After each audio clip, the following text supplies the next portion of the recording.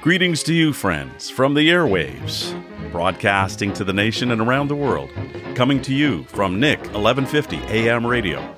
This is Blair Hebert, story creator of the Sputnik Satellite Radio Show.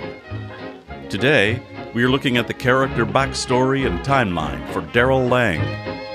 Part 1.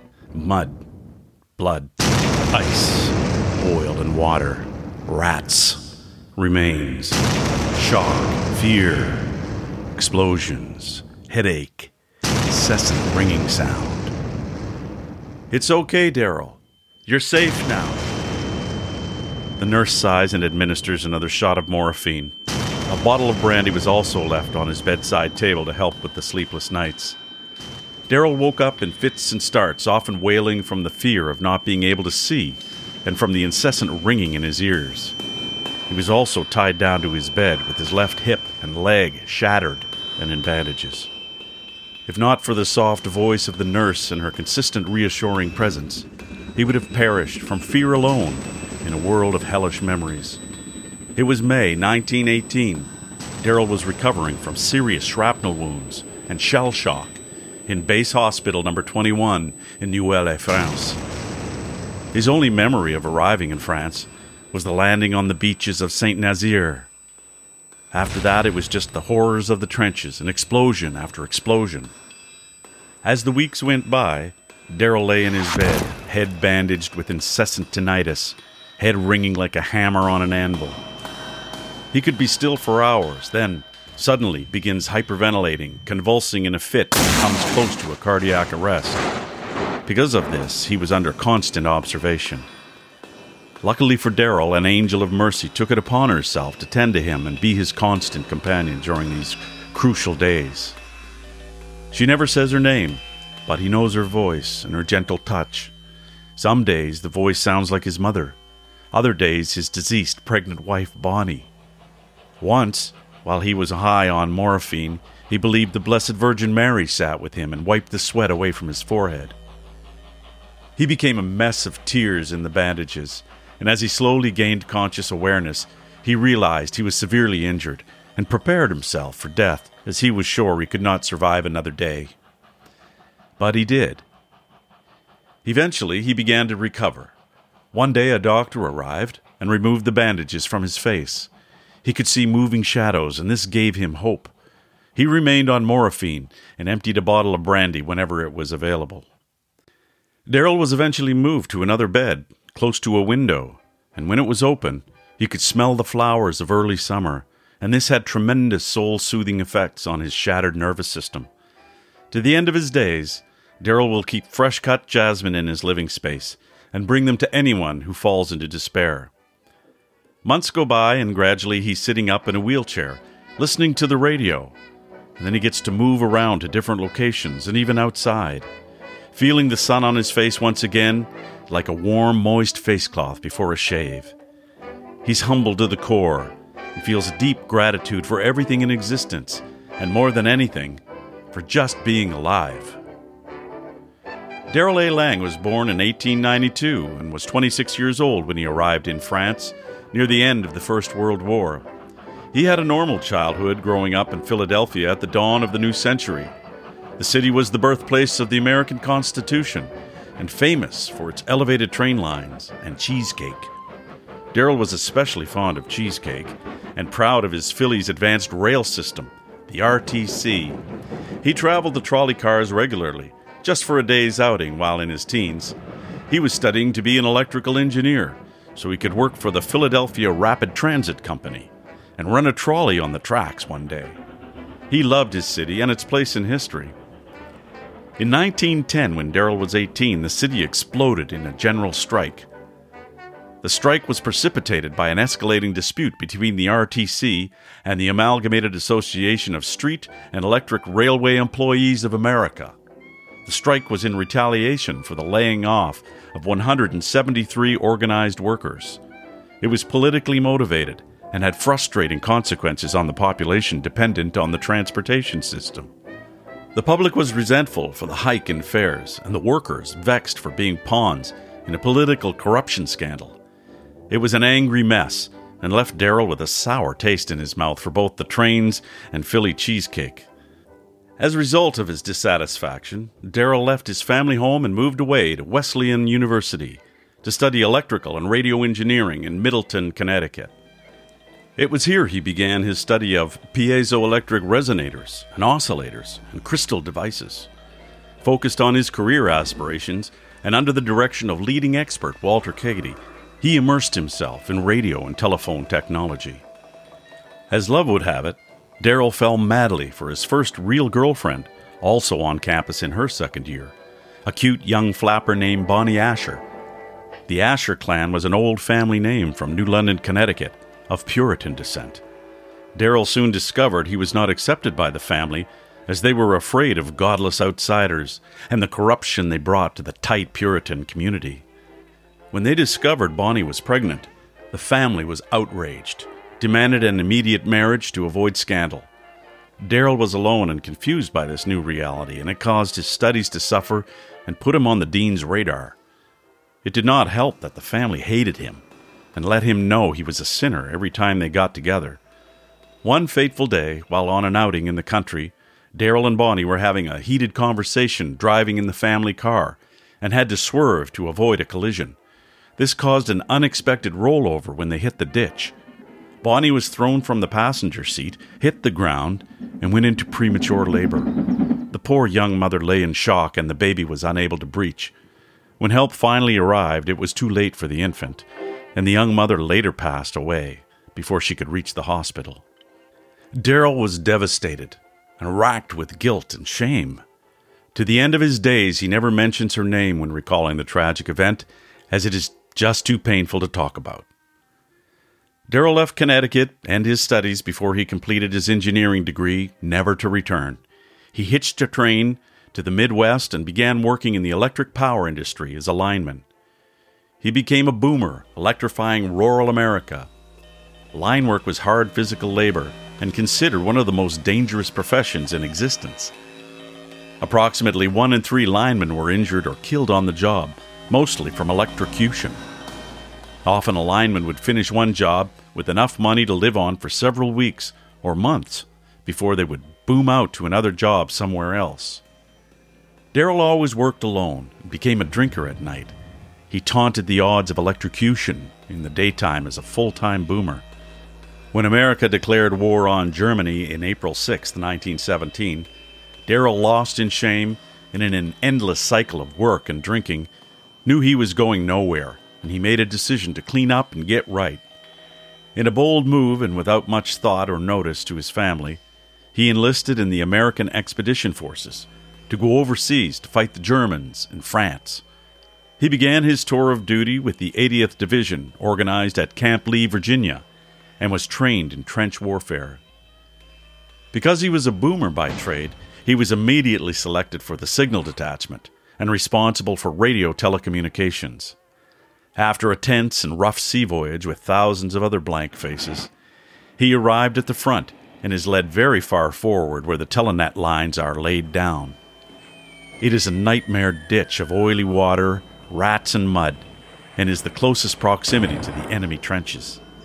In the quiet of the night, he can hear the Germans talking, sometimes praying for survival. The telenet lines act as an antenna and intercept enemy telegraph and telephone messages by induction through the soil. The ironic truth Daryl soon realized was that both sides used the same telenet lines to listen to each other's communication.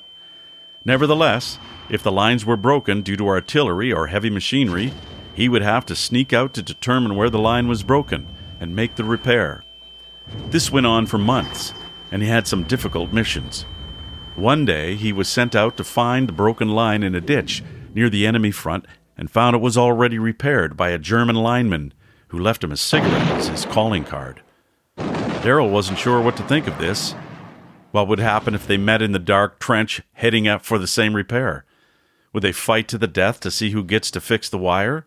Or share a cigarette together in a ditch in no man's land? Strange times. It was here in the far front trenches that Daryl came face to face with his own mortality, when he was hit with shrapnel from heavy artillery shells. Lying injured in a bombed-out trench, He spent a day and a night under heavy bombardment and falls unconscious before being pulled out of the muck by the Red Cross and transferred to Hospital Number 21. When the armistice is signed in November 11, 1918, Daryl is still in Hospital Number 21. He is walking with crutches and has his vision back. He still suffers from tinnitus and has been told he will walk with a limp for the rest of his life, as his left leg is now shorter than his right leg. Returning on a troop ship, sailing back to America before the new year, 1919, Daryl wonders where he will settle and start a new life. In a moment of faith, he asks his inner self to guide him to the best place to land and to recover. An old city immediately comes to mind: New Orleans. When Daryl arrives at Le Vieux Carré, or French Quarter, New Orleans, in the early 1920s, it was mostly a gritty working-class slum where people spoke French as often as English. On North Rampart Street, Daryl found a cheap room on the upper floor of a rooming house. In those days, women would lower baskets to the street so grocers could load them with food and an added pint of gin. Daryl, still struggling to walk with a cane, liked this delivery system and ordered 2 pints of gin with groceries.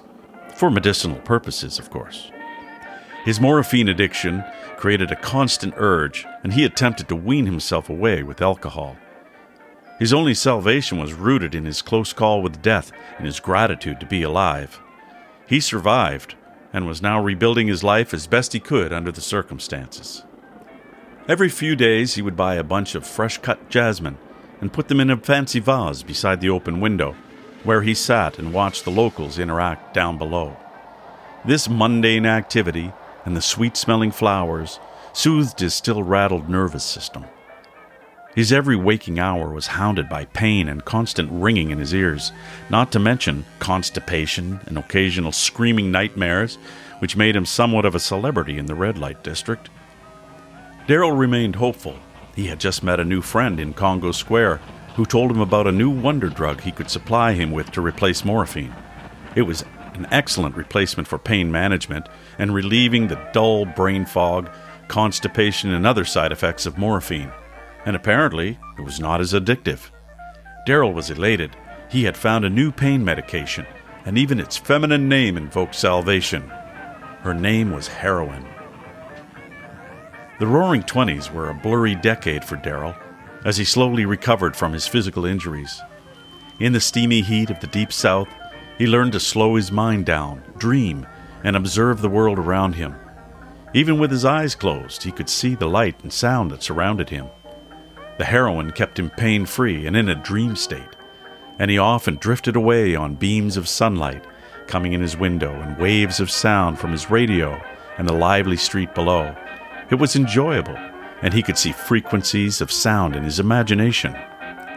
It was at this time he renewed his passion for the science of utilizing piezoelectric crystals, and he began redesigning and modifying a tubeless radio circuit in his mind as an exercise.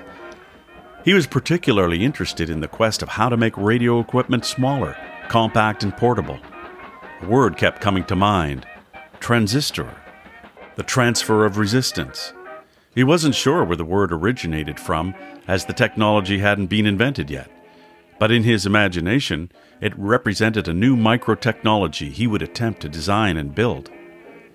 Over the years, he would tinker with the idea of how to and what would be required to build a radio device that could transfer resistance and electronic current without thermonic emissions from one end to the opposite end of the circuit, without the diodes of a vacuum tube.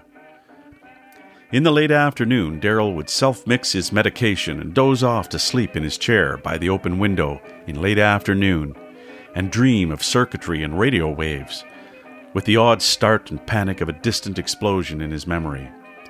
He was starting to get right. He liked heroin for its pain relief, but was starting to see that it required a continual use and increase in dosage to get the same results, and once again, he was trapped in a cycle of addiction.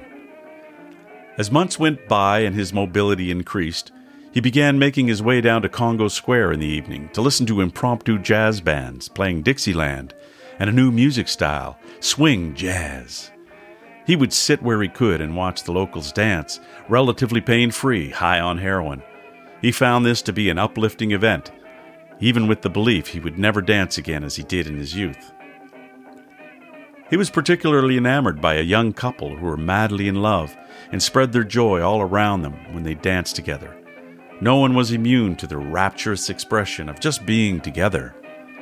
Daryl had a favorite park bench where he liked to sit every evening when it was available. After a while, he noticed it was always available by the time he arrived, as if someone had been saving it for him. It made it easy for him just to land at the same spot every night, exhausted from the walk, and he was grateful for the gift. With his eyes closed, he would listen to the band and watch the sound waves oscillate in his mind. When he felt inspired, he would squint open his eyes and watch the dancers and the beautiful prisms of light surrounding them and how it flowed outward like waves around the musicians and other dancers. The young couple in love had a particularly brilliant aura, and this infused his whole being with a tingling sensation of joy and mystic wonder.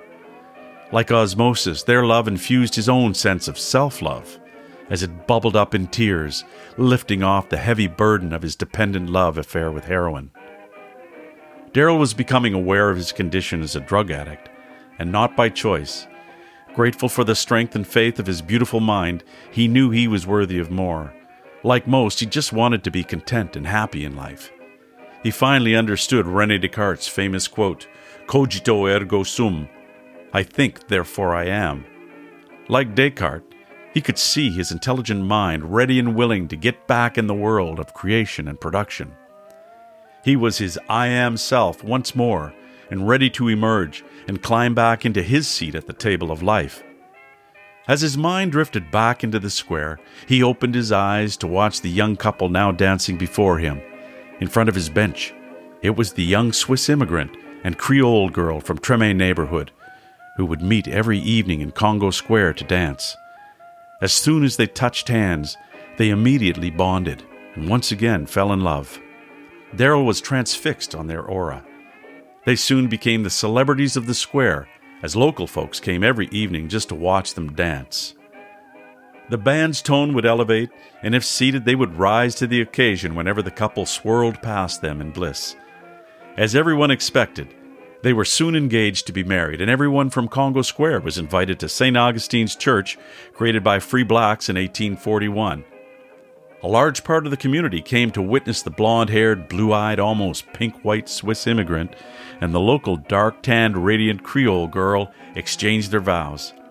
To the old folks and everyone who attended, they symbolized unity and the pure love of a bonded pair. Daryl attended the wedding, and in his mind's eye he could see the frequency of love as it swirled around the couple and weaved among the witnesses of the marriage. At the reception held in Congo Square, Daryl was medicated and after a few drinks nodded off to sleep and woke up late on his park bench. Everybody was gone home, and he was alone, except for a few alley cats and a stranger seated in an adjacent bench, watching him. Their eyes met, and he could see it was a well-dressed, middle-aged woman, and he instinctively knew she was the person saving the bench for him every evening. As he picked himself up, stretched, flexed his knee, and rotated his hips a few times, he began the slow walk back to his room on Rampart Street. He glanced back at the adjacent bench for a final look and saw that she was gone. End of Part 1. Thank you for listening to Part 1 of the backstory and timeline of Daryl Lane. Please join us next week to discover who was the mystery person who is saving Daryl's favorite bench for him in Congo Square. Meet his new mentor and dear friend who helps him kick his addiction to heroin and alcohol and revive his body from constant pain. Witness the new Daryl as he reinvents himself and starts a new business to travel the country by train, selling his radio consulting services across America with his Swiss protege, Tracy Albright, and the day he meets Nick Nicolas, his future partner at Nick 1150 Radio. Witness Daryl become the wisdom keeper and compassionate hero acquainted with suffering and sorrow, and how he comforts and inspires everyone who meets him. This is Blair Hebert signing off till next week's conclusion of the Daryl Lane backstory and timeline. Au revoir de le vieux Carré.